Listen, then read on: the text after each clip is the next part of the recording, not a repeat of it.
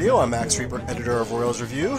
Joining us later is Jeremy Greco and also Alec Lewis of The Athletic. But on first with us now is Matthew Lamar. Matthew, how are you doing today? I'm doing good. Happy to kick off this asynchronous Royals Review podcast we got going on. Yeah, it had to be a little. We had to kind of record at different times. Not everyone can make it together at the same time, but I did want to get your take and Jeremy's take, as well as hear from Alec Lewis as well. So I think this will work out pretty well. And, of course, what I want to hear from all of you guys is kind of your reaction to the big news of the week. The Royals did fire hitting coach Terry Bradshaw. They got off to a slow start. They scored the fifth fewest runs per game in the American League, had the third worst OPS in baseball, and ultimately Bradshaw was the one that lost his job. They ended up reassigning Alex Zumwalt from the front office to the hitting coach. And Mike Tosar also joins the Major League staff. Bradshaw had been with the organization since 2000, and it was the hitting coach since 2018. David Lesky at Inside the Crown wrote that Bradshaw had done some good things. He wrote a little bit about his work with Mark Teahen way back in the day, but lately he had heard that some of the players were kind of starting to tune him out. What was your initial reaction to Bradshaw kind of getting the boot this week? Well, I was kind of surprised. I don't know about you. I'm interested to see. Were you surprised that he was the choice? Yeah, I think most fans expected if there was going to be a coach let go. I mean, the obvious choice was Cal Eldred. Bradshaw, there were some grumblings from fans about displeasure with him, and obviously the offense has not played well. But I don't know. Why do you think it was Bradshaw ultimately that got cut? Yeah, I think so. Yeah, that's the main thing that stuck out to me is when I learned about it, which was actually in our Slack channel. I saw somebody had posted it, and it was like, huh, not like like this is bad or something. I just didn't expect it because the Royals' biggest problem has been developing pitching, and this has been true this year. This has been true last year. This has been true the last decade and a half.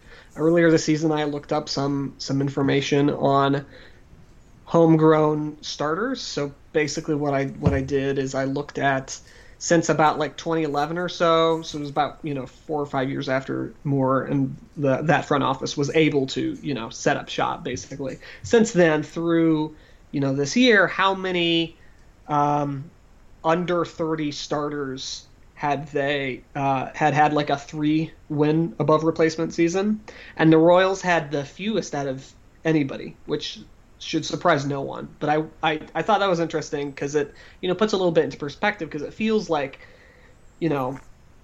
other teams can develop starting pitching. We read about starting pitching being a problem and being difficult to develop, and it is for everyone, but it's particularly difficult for the Royals, and the Royals just haven't done so well. They've been pitching poorly. I guess everyone else thought Cal Eldred would be the guy on the chopping blocks, but I think. And I would imagine the reason why this is true is that the Royals had more of a substitute ready to go in Alex Zumwalt and in Mike Tosar. That seemed like the obvious move to replace Bradshaw with the guys who were responsible with, in Zumwalt's case, responsible with the revival of MJ Melendez and Nick Pratto from being nobodies back to being top prospects. That was all him and his team. And then Mike Tosar basically turned Jorge Soler around and made Salvador Perez into the elite slugger that he has been the last couple of years when he's been healthy. And so the Royals already had that set up, and that made total sense to do that. I think that's probably why they made that specific move. I don't know if there's a similar kind of move that they can make on the pitching side that would be like, yes, this makes a lot of sense. This is a guy or guys who have had experience and proven track record of success, which is what Zumwalt and Tosar have. So I think that's probably why they did it. But I mean, it makes sense. The Royals had to change something, right? They had to change something. They were just so bad. The fan anger and what seems like some rustlings in the clubhouse had gotten loud enough that the Royals basically had to do something. And importantly, the Royals thought that they would be good enough this year that being bad was a shock. And I don't think that was kind of the same thing as in years past, right? So a number of different scenarios going on here. Yeah, Zumwalt had been the senior director for player development and hitting performance. I think it was kind of interesting that they chose him, and I've heard nothing but great things about him. Like, and he's been praised for his work with Bobby Witt Jr. and MJ Melendez and Nick Prado at the alternate site in 2020 when there was no minor league season. I guess he seemed kind of a big picture guy, like I'm going to implement this system from the top down, and here's how we're going to implement it. So it's kind of an unusual role for him to go from a kind of more front office role to a hitting coach role. Also, when you consider they already had Keone DeRena, who had just been hired as an assistant hitting coach, who could have been promoted to hitting coach, and they added Mike Tozar to the staff, who could have been, maybe they could have been like co-hitting coaches or something like that. So it seems like they have a lot of cooks in the kitchen now, which isn't necessarily a bad thing, especially if it's kind of understood Zumwalt's in charge. But it was kind of curious the way they did it. Like, I don't know, the complete organizational structure, how things will be delegated. I do know that Dayton Moore and JJ Picollo have been making the rounds in the media today and this week, and they did talk a little bit about like being prepared on a daily basis, especially matchups and approaches. And it sounded like maybe Bradshaw wasn't doing a great job of getting guys ready for those kind of day-to-day matchups, whereas Zumwalt is kind of the details-oriented guy who is maybe on top of that more. I'm just kind of reading between the lines there, so we'll see. It doesn't sound like Zumwalt is going to be like the permanent hitting coach. Like, it sounds like he's just kind of there to kind of maybe remind some of the younger guys of what they've worked on in the minors. And then they'll reassess maybe at the end of the year. It seems like that they'll probably, one of these guys will be the hitting coach next year, and I don't expect them to make like big improvements this summer. Longtime commenter and you can follow him on Twitter, BH Independence, I guess. He made the point that like this is about the same time they reassigned Andre David, like was it back in 2014. And it's like they always seem to fire their hitting coach in May, because it's cold in Kansas City the first 2 months, and they always get up to a bad start, and then they heat up in the summertime because the weather warms up, and it's like the hitting coach always gets like a boost because of that. So there's probably something to that, but we'll see. I heard a lot of good things about Zumwalt. There could be kind of like a turn the page, thing going on here, where like, okay, we've kept some of these coaches on from before. We've got some of these minor leaguers coming up now. Bobby Witt's here. MJ Melendez is here. I've heard, I think it was Jeffrey Flanagan, I think, kind of implied that this change at hitting coach could be a precursor for Nick Prado or Vinny Pasquantino getting called up. So it makes sense having those guys in place. On the other hand, like you say, like, what about the pitching side? Cal Eldred.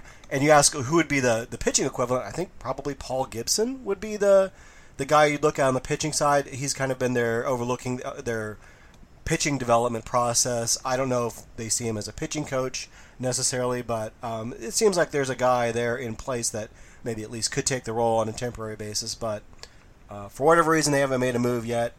Maybe we'll see if they make a move. But I do want to ask you about some of the comments that Dayton Moore and JJ Picollo have been making in the media. First we'll start with one that isn't a direct quote, but it's from Annie Rogers, who writes at MLB.com, and she does great work, but when she gets something like this, it probably comes from the front office. And she writes, quote, "The organization believed 2022 could be the start of a contention window over the next few years."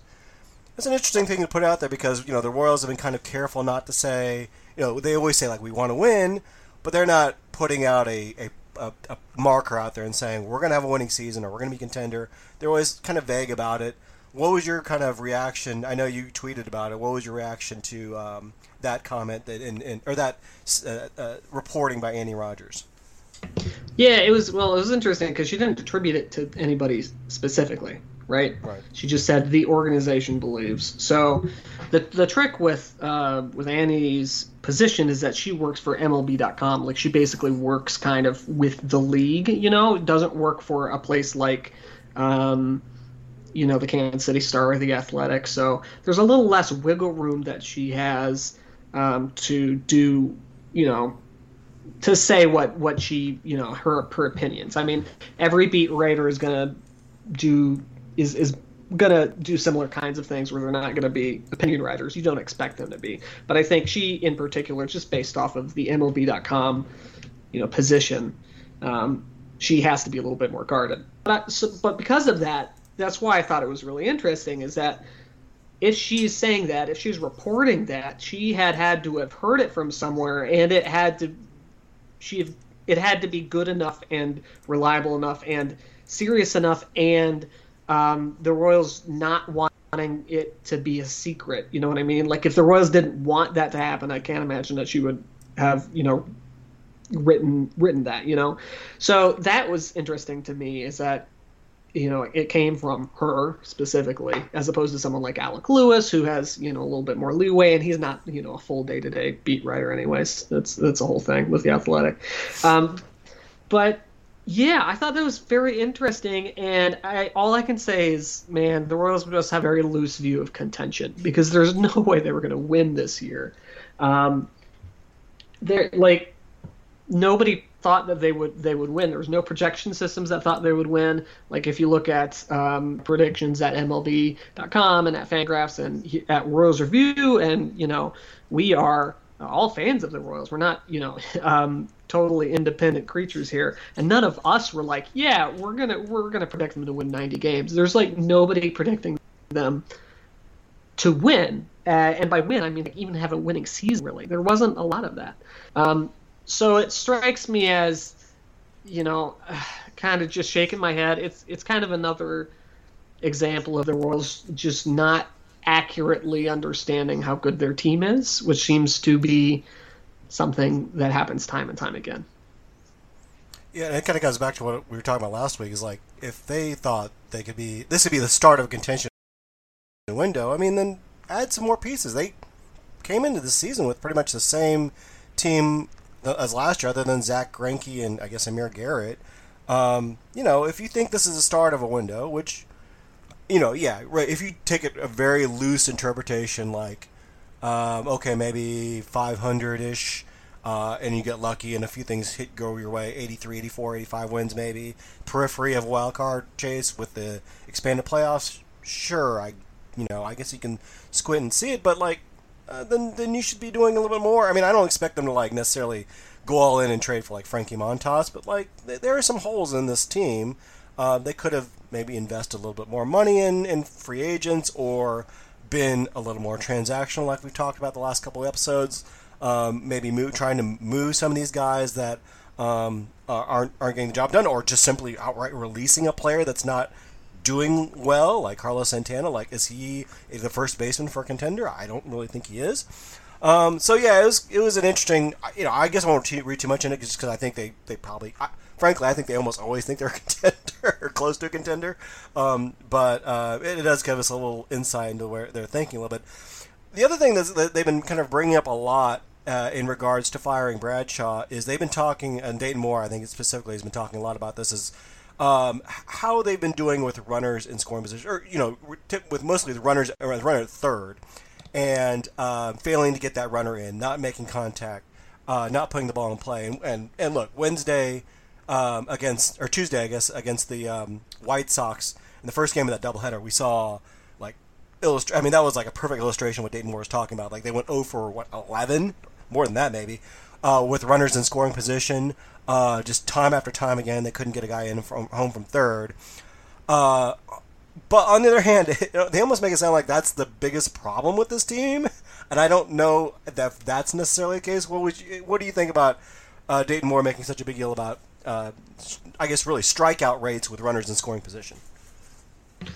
Well, the bigger issue is that the Royals don't swing at very good pitches, and then when they do swing at pitches, they're not producing the kinds of results that are high average results. They're still one of the worst teams in the league in line drive percentage. You would think that a team that doesn't want to strike out and wants to make contact and wants to, get hits with runners in scoring position would be better at hitting line drives. You wouldn't maybe necessarily expect that team to be a great home run hitting team, but you would expect them to hit solid, line drives, the type of hit that Ryan Lefebvre would be like, oh man, he did a great job with that. The other thing about that is think part of the Royals' problem is that their lineup construction is pretty bad right now. Like we keep harping on Ryan O'Hearn being hitting cleanup, but truly, like that's really bad. Like he had earlier in the game of Wednesday's or Tuesday's doubleheader, he left 8 batters on base. And Ryan O'Hearn's not a good hitter. He's not a major league hitter. He's just not. He's AAA or should be in Japan. He should not be on a big league squad. And here he is hitting cleanup. Similarly, the Royals have Carlos Santana, who is hitting in the 130s, 120s right now. And he's hitting cleanup also. So, and then hitting third is when he's healthy, at least, Salvador Perez. Obviously, he went on the disabled list, but or the injured list. But the part of it, I think, is the Royals are focusing on the wrong kind of thing. Yeah, but also part of it is when you have your worst hitters in the spots where you expect them to have people on base, you're going to end up with a lot of missed opportunities because those hitters just aren't very good. Like O'Hearn has never been a high average hitter. Santana's never been a high average hitter. Perez is a low on base guy. He's going to make a lot of outs. When those guys are hitting third and fourth, you kind of get what you get. And the root problem is the Royals need to replace at least, Santana and O'Hearn with other people who they had in the minor leagues. They could call them up today and they would be a better team for it. Yeah, I feel like just focusing on like situational hitting, it just like misses the big picture. Like this is a team that doesn't get on base, doesn't hit for power outside of like Salvador Perez, which Dave Moore's addressed that a few times, saying like well we're a small market team, we can't afford power, we play in a big ballpark. To an extent that is true, but there are plenty of small market teams that have developed power, and okay, you can't develop home run power necessarily because of the ballpark. You should still be getting more gap power than this. You should still be getting guys, like you say, hitting line drives. And some of it goes to that. But I just feel like it's still kind of the same issue with this team, like focusing on, okay, if we, scratch and claw and productive out our way to a guy at third, we can just get him home and steal a few runs. And that's what we did in 2014. And that's the only way we can win ball games in this stadium. And I feel like they have done that before, but it's just such a hard way to win games, especially this day and age, that, when you talk about putting guys putting the ball in play, the Royals are dead last, or they have the best strikeout rate. They have the lowest strikeout rate among hitters in baseball. They're the best at putting the ball in play. The problem is, when they put the ball in play, it's not a very good outcome. Like, they don't make very good contact a lot of times, and I think Mike Petrello of MLB.com tweeted something out to the effect of, like, that's almost worse. Like, that is actually worse. You don't want poor contact. You want solid contact or a strikeout. It doesn't really do you good to hit weak little dribblers. So, I don't know. I feel like Dayton Moore is kind of still stuck in his kind of 1980s mindset of, like, that's how we won back in the day on AstroTurf, and that's how we're going to win it. That's how we won 2014, and they kind of got rewarded with the wrong lessons there, and the game has changed, and they're not changing with it. Yeah, and the thing to consider regarding the Royals in 2014 and 2015, and I mentioned this a couple times, is it's absolutely wild. They were not just good at the things they were good at. If you pull like the stats up between 2014 and 2015, they were the best defensive team in baseball. The best when you consider defensive run saved and ultimate zone rating, DRS and UZR. They were the best team in baseball. Not second, not third, the best team in baseball in defense. They had the most stolen bases in baseball. Not second, not third, not fifth, the most stolen bases in baseball. And then, by a couple of different metrics, they had the best bullpen in baseball. Not the second, not the fifth, not the seventh. They had, in a 2-year span, the best bullpen, the best defense, and arguably the best base running in baseball. Not among the best at all 3 of those areas. And that's just so rare to do. And the Royals, who have emphasized defense, they haven't got there. They were just, those 2 years, it was just a perfect storm of they were unbelievably good at these 3 things all at the same time, and they wrote it to a couple of World Series. But I would not expect that to happen again. It's just too much to ask for them to be the best in baseball for a multi-year stretch at so many different things, which is what they were when they were really good. Well, and even if they do, like how are they going to get there? I mean, they're not anywhere near that right now. So there's definitely been a disconnect and the ability to produce that kind of a team. Real quick, what do you think? There's not going to be any more shoes to drop after Bradshaw being fired? Are we going to see anyone else either lose their job as far as coaching staff or player personnel changes to kind of shake things up if things kind of continue like this? A week ago, I would say no, just because the Royals hadn't, traditionally done something like this. I think the Royals actually firing Bradshaw, not just reassigning him or shifting the side, but actually going out and firing him, which is, to my knowledge, I think the first time that the Royals have fired a coach mid-season since they fired Trey Hillman. I think even when they reassigned other coaches, they didn't fire them, they just kind of moved them elsewhere. So the Royals doing that is a serious indicator, and I think of how much press that Picollo and Moore have been doing about this, and they've been saying it almost seems like they're responding to the things that we're writing here at Royals Review, which says to me that a lot of people are saying it at the same time. It's not obviously just us as heroes over here who are the only people saying it. I think some switch has kind of flipped in both the media and in the clubhouse and in fans, that there is no goodwill anymore. It's on. If the Royals keep losing, I think yes, somebody else could probably lose their job. I think probably the next shoe would be Cal Eldred. But there's a dark horse that, let's say the Royals, win 10 of their next 30 games. I think there's a dark horse chance that John Sherman steps in and starts to make some changes. But I think this is only the case because of the media landscape and the fan landscape has totally flipped, almost a 180, where previously there were lots of people that would give Moore and company credit for the World Series. It's far enough out that goodwill, I think, is gone. And if the Royals keep losing, we could see some more moves. Of course, they are likely better than the team that we're seeing right now. So I don't think that that's super likely, because I expect the Royals to be better, and I expect the Royals to eventually call it Prado and Pasquantino, and Brady Singer, is back in the mound, and he's clearly one of the 5 best starting pitchers the Royals have. So I don't think that's likely, because I think it's more likely that they'll get better, and that will give Moore and company cover not to, get rid of anybody else. But if this continues, something else will happen. I think you're right. It would have to be Sherman stepping in at that point, because I don't think Dayton Moore and J.J. Picollo are going to make that move. But Sherman's got a downtown stadium to sell people on, and I don't think angry Royals fans are going to be that enthusiastic about funding a new stadium. So you're going to have to placate them a little bit, and maybe another firing. That's what helps soothe the masses, at least for a little bit. Well, we'll see. I agree. I think they will get better here pretty quickly. But let's see. Let's take a break here, and then when we come back, we'll talk to Alec Lewis of The Athletic to discuss new hitting coach Alex Zumwalt. Well, joining me now is Alec Lewis. He covers the Royals for The Athletic. Alec, how are you doing today? I'm all right, Max. It's been a wild ride. Obviously, the last couple of weeks just been kind of interesting in Royals land, but I'm all right. It's a busy time, that's for sure.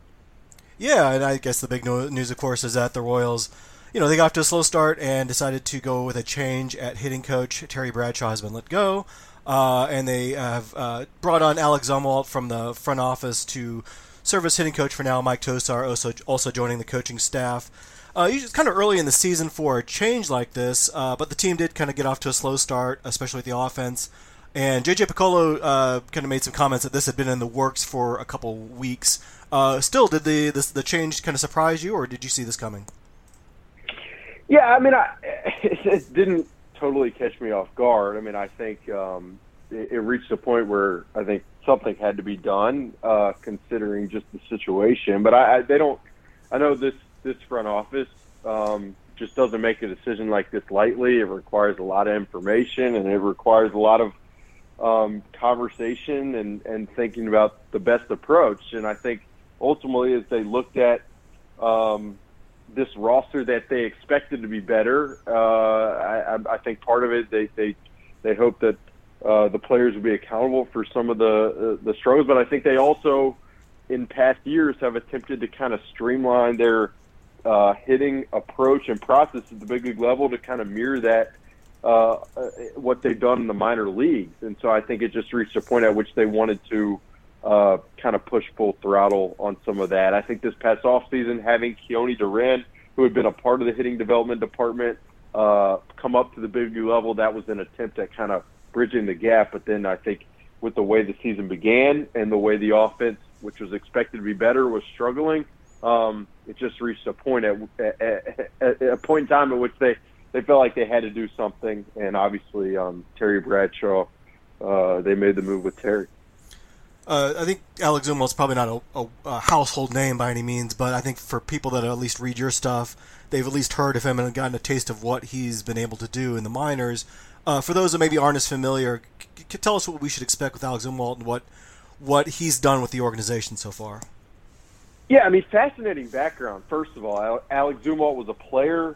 He was a pitcher and a hitter. He never reached the big league level. I believe he was a Rule 5 pick at one point, pitched and hit in multiple organizations. One of those was, I believe, with Atlanta. That's where his relationships with some of the Royals front office members kind of began.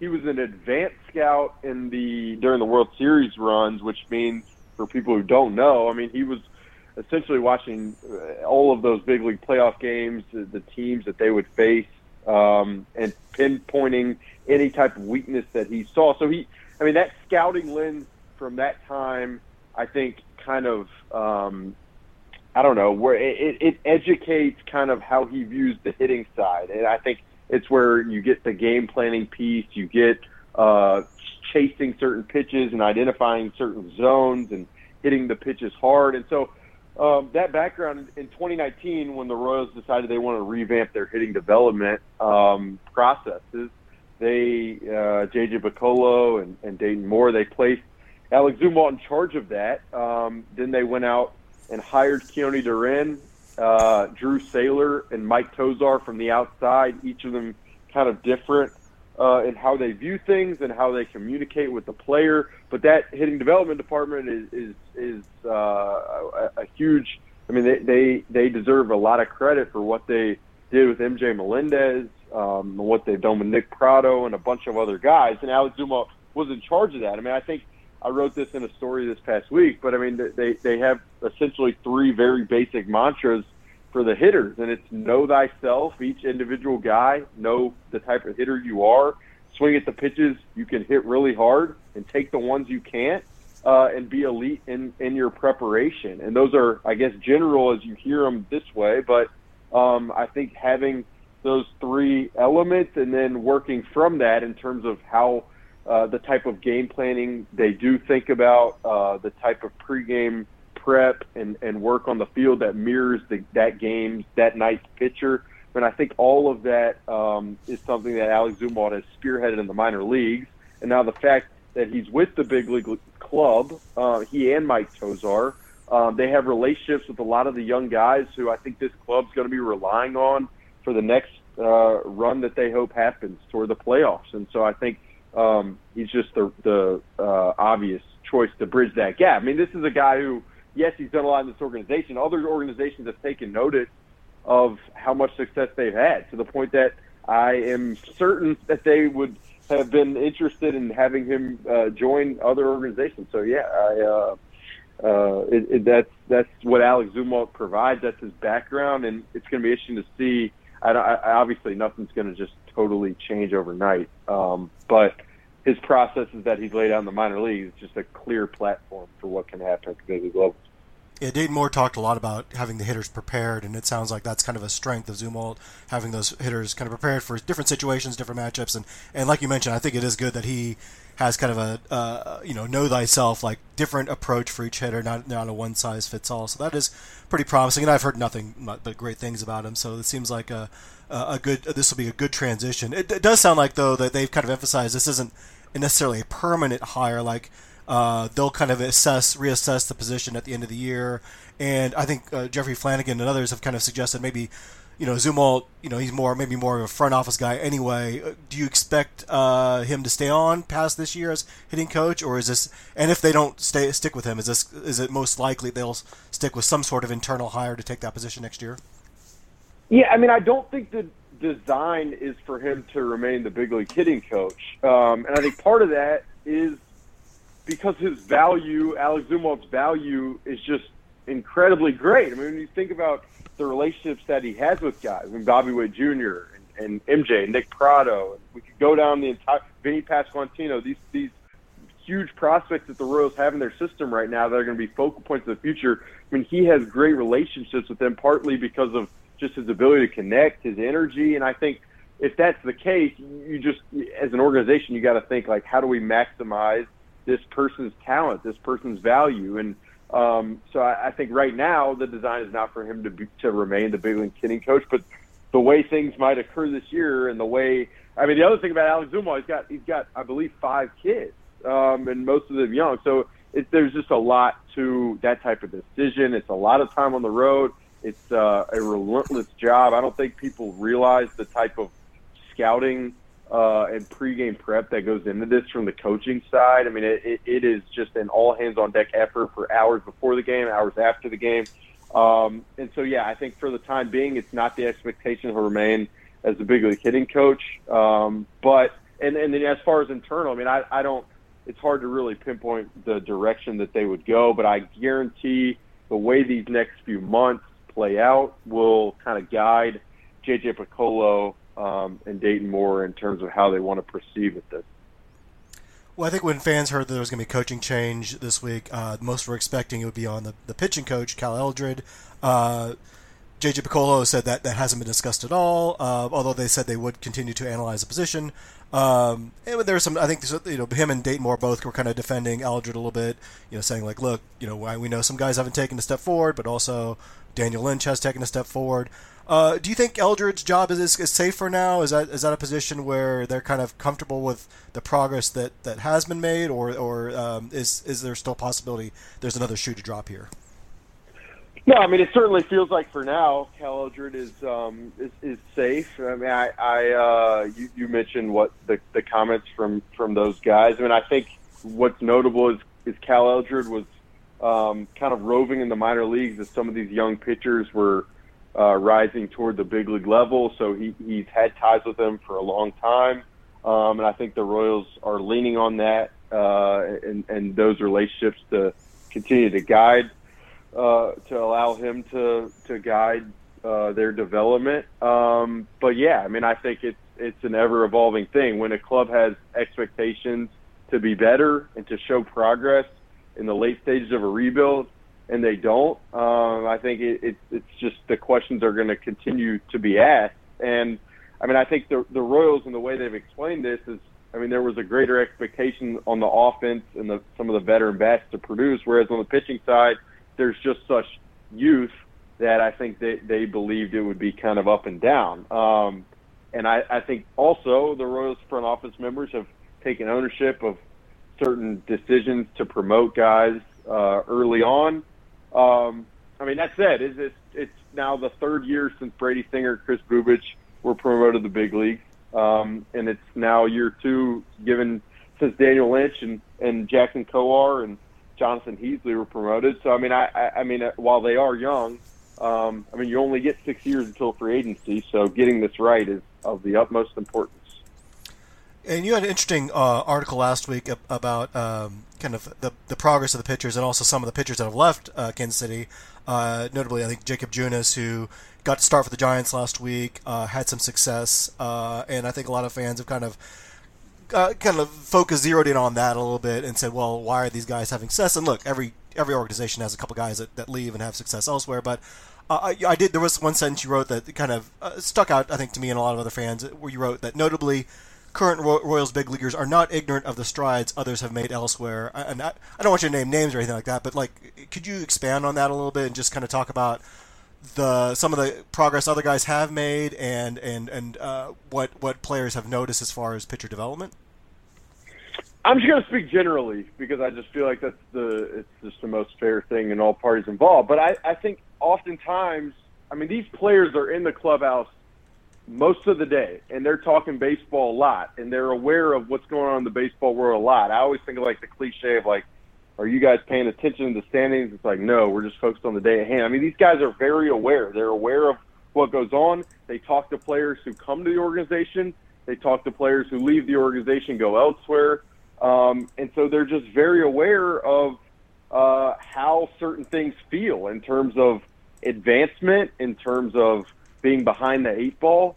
And I think that's just where that sentence swelled. I think, I mean, again, it gets tough because you can nitpick with certain names, and relievers specifically are just it's just a very volatile type of player in terms of them going somewhere else and adding certain things. But I think at some point when a number of guys leave and add or alter their arsenal, it just raises questions. And obviously, you get into the thing of well, we as an organization provided insight, wanted them to kind of adjust their arsenal. But I mean, again, it's like trust is built over time with each of these guys, and I think just that sentence and that line was just kind of a I don't know, a point to the players' awareness and understanding of the situation and the situations of others. I did also want to ask you about kind of the decision-making tree. So, we saw J.J. Picollo and Dayton Moore both making statements, but Sam McDowell at the Star had a piece about how this is kind of a changing of the guard, that this is more of a J.J. Picollo decision and that he was kind of more results-oriented than perhaps Dayton would have been had it been solely Dayton's call. Is that kind of how you see it? Is this like a stamp of J.J. Picollo making his move, or is this still kind of a two-headed leadership team that is making decisions in conjunction with each other? Well, I think they're always in lockstep in terms of, I mean, these two guys are they've known each other for decades. They've known how each other has operated for decades. But, I mean, I think, and I thought Sam's comment was really good. I mean, when the decision was made last year to promote Dayton to president of baseball ops and J.J. Picollo to general manager, that was the question. It's like, what changes? I think they mentioned that JJ would kind of man the day-to-day. And, I mean, I do think it was JJ's kind of task with this gig is to ensure the processes are in place to give this team the best chance of success now and in the future. And not that Dayton Moore's weren't, but I think JJ, I mean, because he's in it and in charge day-to-day right now, I mean, he's just hyper aware, hyper focused on kind of every certain thing that happens. And so I think this decision, it seemed to kind of swell from JJ, who has been on nearly every road trip and in the clubhouse and talking to staff and players. And then obviously with the collaborative nature of this front office and how long they've known each other, I think they reached the decision that they reached. So, I don't know if that answers the question totally, but it's just kind of – it's not like, okay, this shows us that JJ makes every decision and boo. It's way more nuanced than that, and I think just the nature of the trust these guys have in each other probably is overarching with all the decisions. Yeah, and I expect it to evolve, too, as time goes on. I mean, I think, JJ's probably still kind of feeling his oats a little bit and trying to figure out how to navigate in this new structure, and then Dayton Moore as well. So we'll have to see how he puts a stamp on the team. Alec, thanks so much for your insight. Is there anything you're working on in particular at The Athletic right now? No, I need it. No, there's a bunch of stuff, certain elements. Downtown stadium stuff's been interesting. It's been on my mind a lot. But there's no, I mean, I didn't talk much about Mike Tosar, but he'll be around at least for a month with the Big League Club. And for people who don't know, I mean, Mike Tosar was, I mean, really the pivotal man in terms of turning Jorge Soler from the guy who was struggling to stay on the field to the guy who hit 48 home runs and then ultimately was huge in the World Series for the Braves last year. And Mike Tosar was also present for Salvador Perez in the offseason before 2020, where Salvi kind of started to turn the tide at the plate. And Mike Tosar was also huge in MJ Melendez doing what he's now doing. I mean, we're speaking on, I believe this is Wednesday morning, and MJ his first home run last night. So, I mean, he's another element to this. You add Keone Duran, and I just think in this day and age, and I think the Giants kind of laid this platform, but having different types of coaches with different types of backgrounds, with different types of ability to create relationships at the big league level with the big league club, given how many adjustments need to be made and how many different types of guys there are, I just think it's so essential. And that's why I think this move does shed light of the Royals kind of – I mean, it is an advancement. Now, these guys obviously aren't we're not sure how long they'll be in these roles, Alex Zumwalt and Mike Tozar at the big league level, but I just think it's kind of – it is an adaptation to kind of how the game has trended for the teams that are excelling. Well, I highly recommend reading Alex stuff. I've been accused of getting like a kickback for linking to your article so much, but it's only because I think they're so insightful and so good, and I think they're really essential reading for any Royals fan. So I do appreciate that, and I thank you for your time and being on the podcast this week.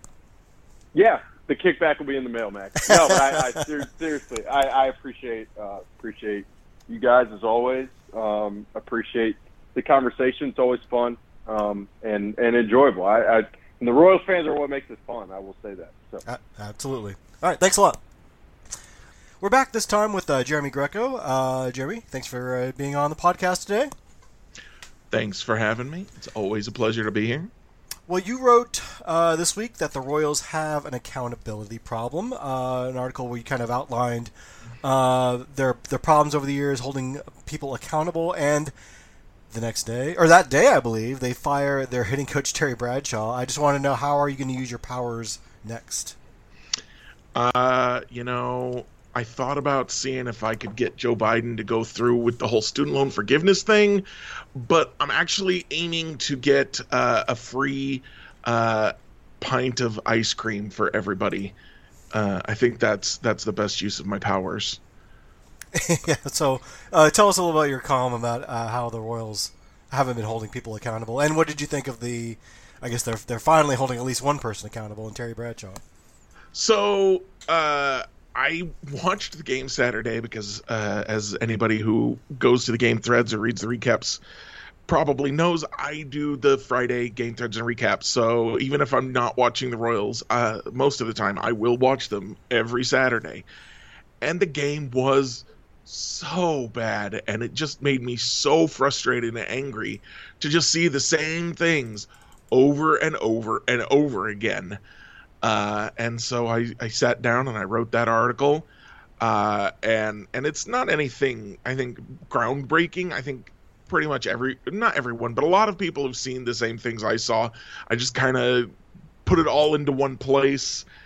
It's basically like if you're in the front office or a coach, you for most of baseball, you're likely to lose your job. You're not likely to retire as whatever your job is. Ned Yost is very much the exception. But then the Royals are the exception to that rule in that their front office staff and managerial staff and coaching staff don't get fired very often. They more often get promoted or at the very worst reassigned. We've seen that multiple times. And in fact, if I recall correctly, they talked about how they were aiming to replace Terry Bradshaw as the hitting coach for 10 to 12 days before it actually happened. And one of the reasons it took that long was because they were trying to decide, could he stay on as a junior hitting coach, or could they reassign him somewhere else, or did it just make more sense to let him go? And ultimately, they decided to let him go. Now, obviously, this is a move that kind of needed to be made.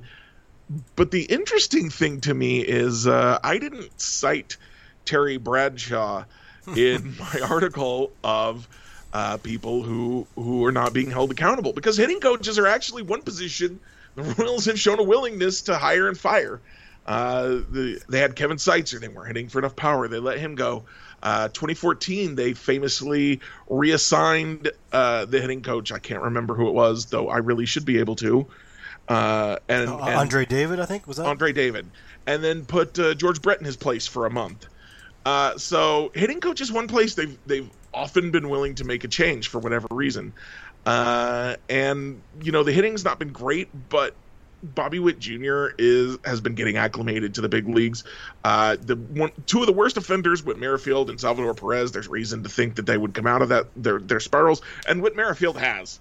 And I don't think you could say the new hitting coach has anything to do with that. But they're still defending Cal Eldred as a pitching coach, and I've gone on record multiple times as saying, even if he's not doing anything wrong, he's not doing enough right to hold one of the 30 Major League Baseball pitching coach positions in existence in the entire universe.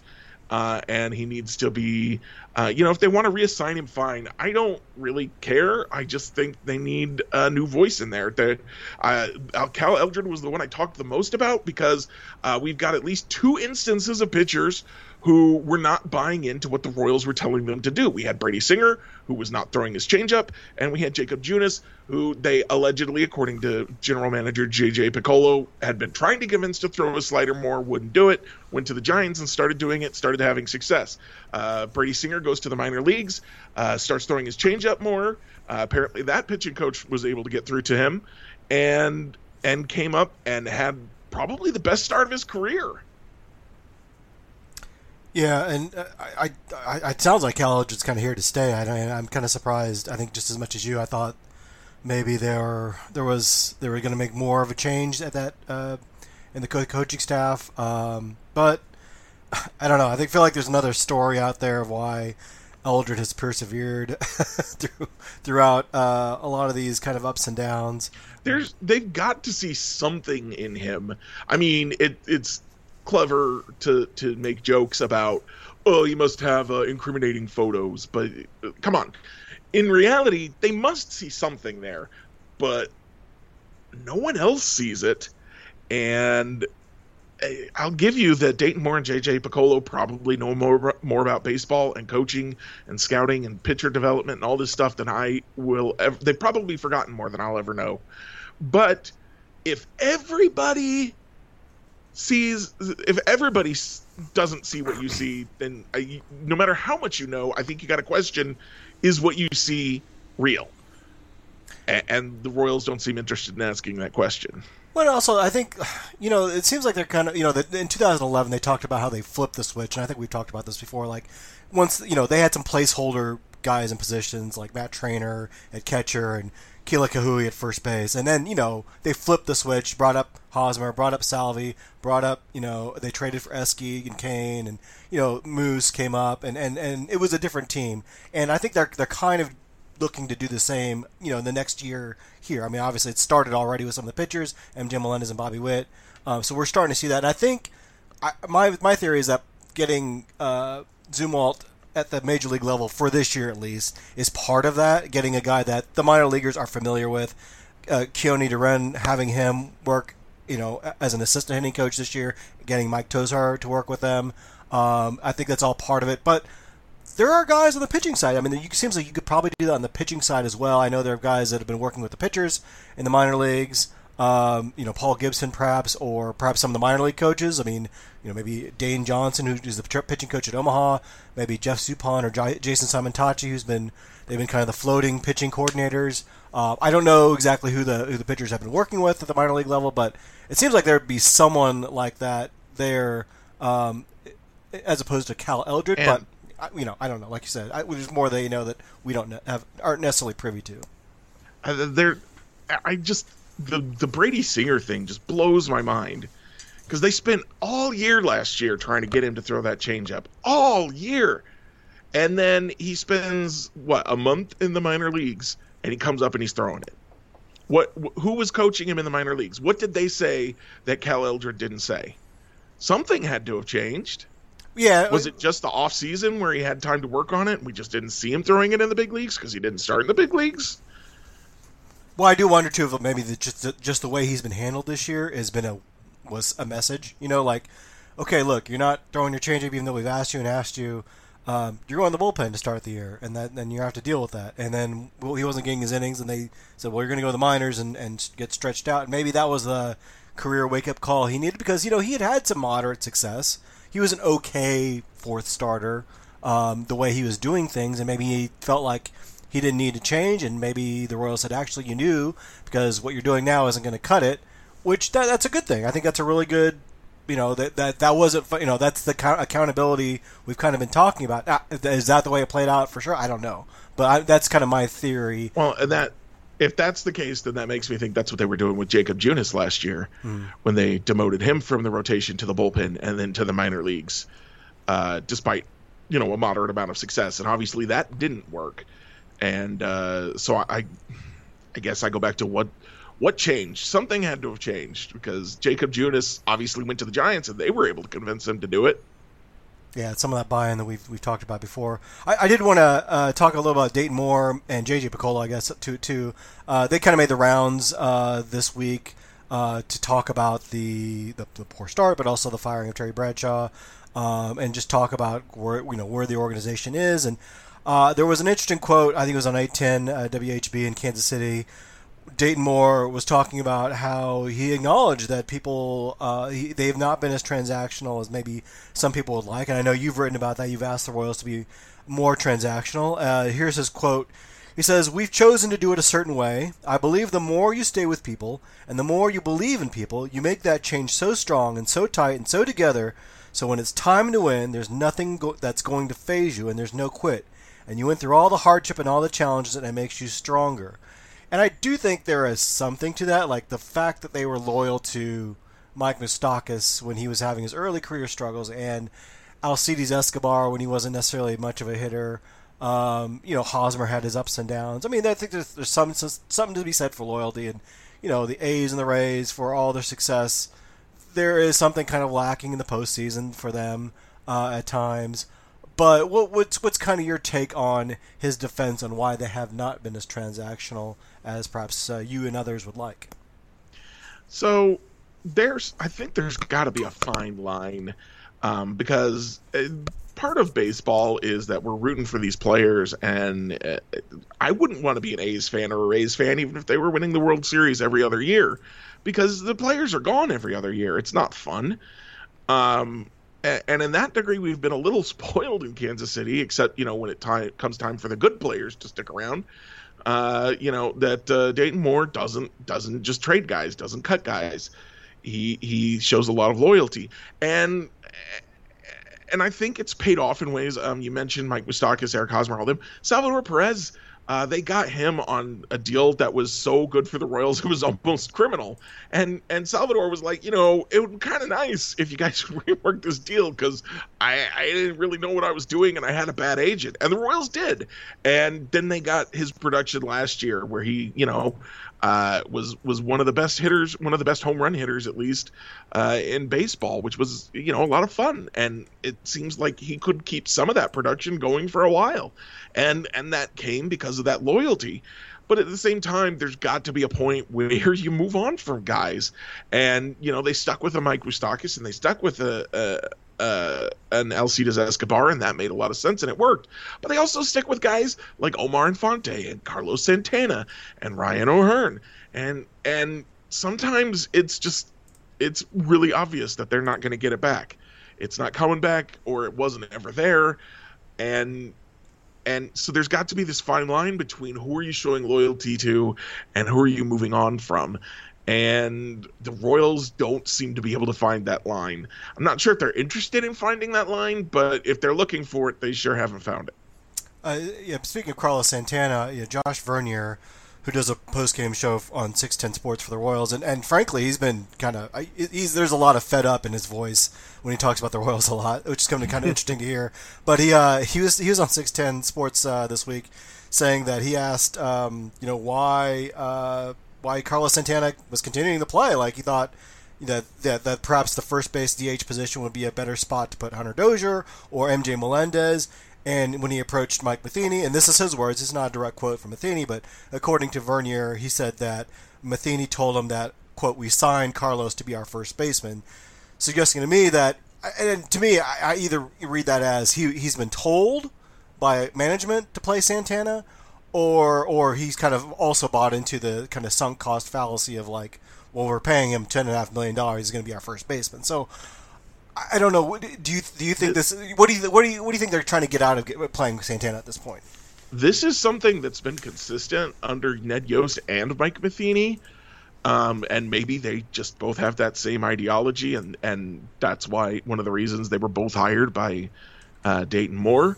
But that suggests to me that that's an edict coming down from the front office.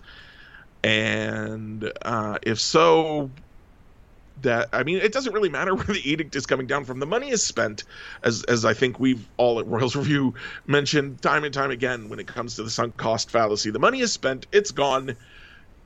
Move on. You got to try something else. There's Vinny Pasquantino. There's Hunter Dozier. There's Nick Pratto. Heck, there's even Ryan O'Hearn. I'd rather see Ryan O'Hearn than Carlos Santana. It just doesn't make any sense to keep playing Carlos Santana when he's not doing it, regardless of what you paid him, because the money is gone. And it's just a huge problem. And this has been a consistent thing with the Royals, where we saw them start, again, Omar Infante kept getting starts at second base. Well, we paid him a lot of money to play second base, but he's not the best second baseman on the team. Alex Gordon, when he was in his decline, paid him a lot of money to play left field, so he was going to play left field, even if he couldn't play it anymore. We've seen it over and over and over again, and it's just, again, one of those things that I go back to. There's no accountability. There's no accountability to veteran players to play better, because they're going to play. They're going to get paid. They're going to play regardless. And there's no accountability to the front office and the coaching staff that keeps signing these guys and keeps putting them out on the field when it's clear that they're making the team worse. Not just not helping the team, but actively making the team worse. And we're back, and we'll wrap things up with our Royals Review reviews. Matthew, what do you have for us this week? So nobody ever said that the Royals Review reviews had to be a good review of something. It's true. There's no rules. I watched. There are no rules. / we make the rules as we go. So my Royals review is Blade Runner. So I have a number of films sitting on my HBO Max to watch thing. And on Sunday night, it just happened to be about the time my wife was watching something else. And I was like, you know what? I'm going to watch one of these movies. I haven't seen Blade Runner. I'm going to watch Blade Runner. Blade Runner has a lot going for it, I think. The score is, for the most part, really solid and very much in the 80s kind of sci-fi, synth sounds, and it's pretty fun. The cinematography is great, and it's kind of nice to see all these real practical effects in an age where, everyone's like, don't bother with the makeup or the costumes and everything. We'll just CG them in. So it's really nice to see this really grounded kind of world and everything. But the one thing that I have to give a very big thumbs down to, overall, I think the movie was fine. It was a little slow, but I didn't like the book that it's based on, which is Do Androids Dream of Electric Sheep by Philip K. Dick. I haven't read a Philip K. Dick novel that I like, but I digress. There's this scene where Harrison Ford's character and the love interest, who just saved his life, I'm not giving spoilers, this is a 40-year-old movie, they go back to his apartment, and he's shaken up, and he cleans the blood off of his face and everything, and then he lays down on this couch, and his shirt's unbuttoned, and you can see him all in his hairy chest sort of glory. And then this saxophone comes in that at the time was that was just part of the music landscape at the time. But in 2022, it was the funniest thing that I've ever heard. And I just think it's very interesting how that can be, so different. 40 years, which is not a huge amount of time. We've been making music for long time with instruments that we've made, hundreds of years, thousands of years. 40 years is not a very big time, but it is enough time for the saxophone heavy, love music to sound, this is appropriate to, this just sounds ridiculous and I can't stop laughing. So that's my Royals review. If you watch it, it's hilarious, that scene, and it's not supposed to be. So I watched Blade Runner 2 for the first time last year. I'd never seen it before. I fell asleep during the midway point. I did not care for it. I don't know. I'm sure it's really good, but it's fun. It didn't. It was slow. So I'm going to go with kind of an oldie movie. It's one of my favorites. It's not that old, but A Knight's Tale, which starred Heath Ledger, Alan Tudyk, Paul Bettany, and Mark Addy. And Heath Ledger was not particularly good in that role. He was fine. He was just kind of a generic stand-in protagonist, but that worked because Addy, Bettany, and Tudyk kind of stole the show with all of their antics. It's a very fun movie about a bunch of peasants, basically, who decide to pretend that one of them is a knight and start entering jousting competitions for fame and money. And it's really funny. It's got some anachronistic music, which was a big risk at the time, but really paid off in terms of feel of the movie and having a lot of fun with everything.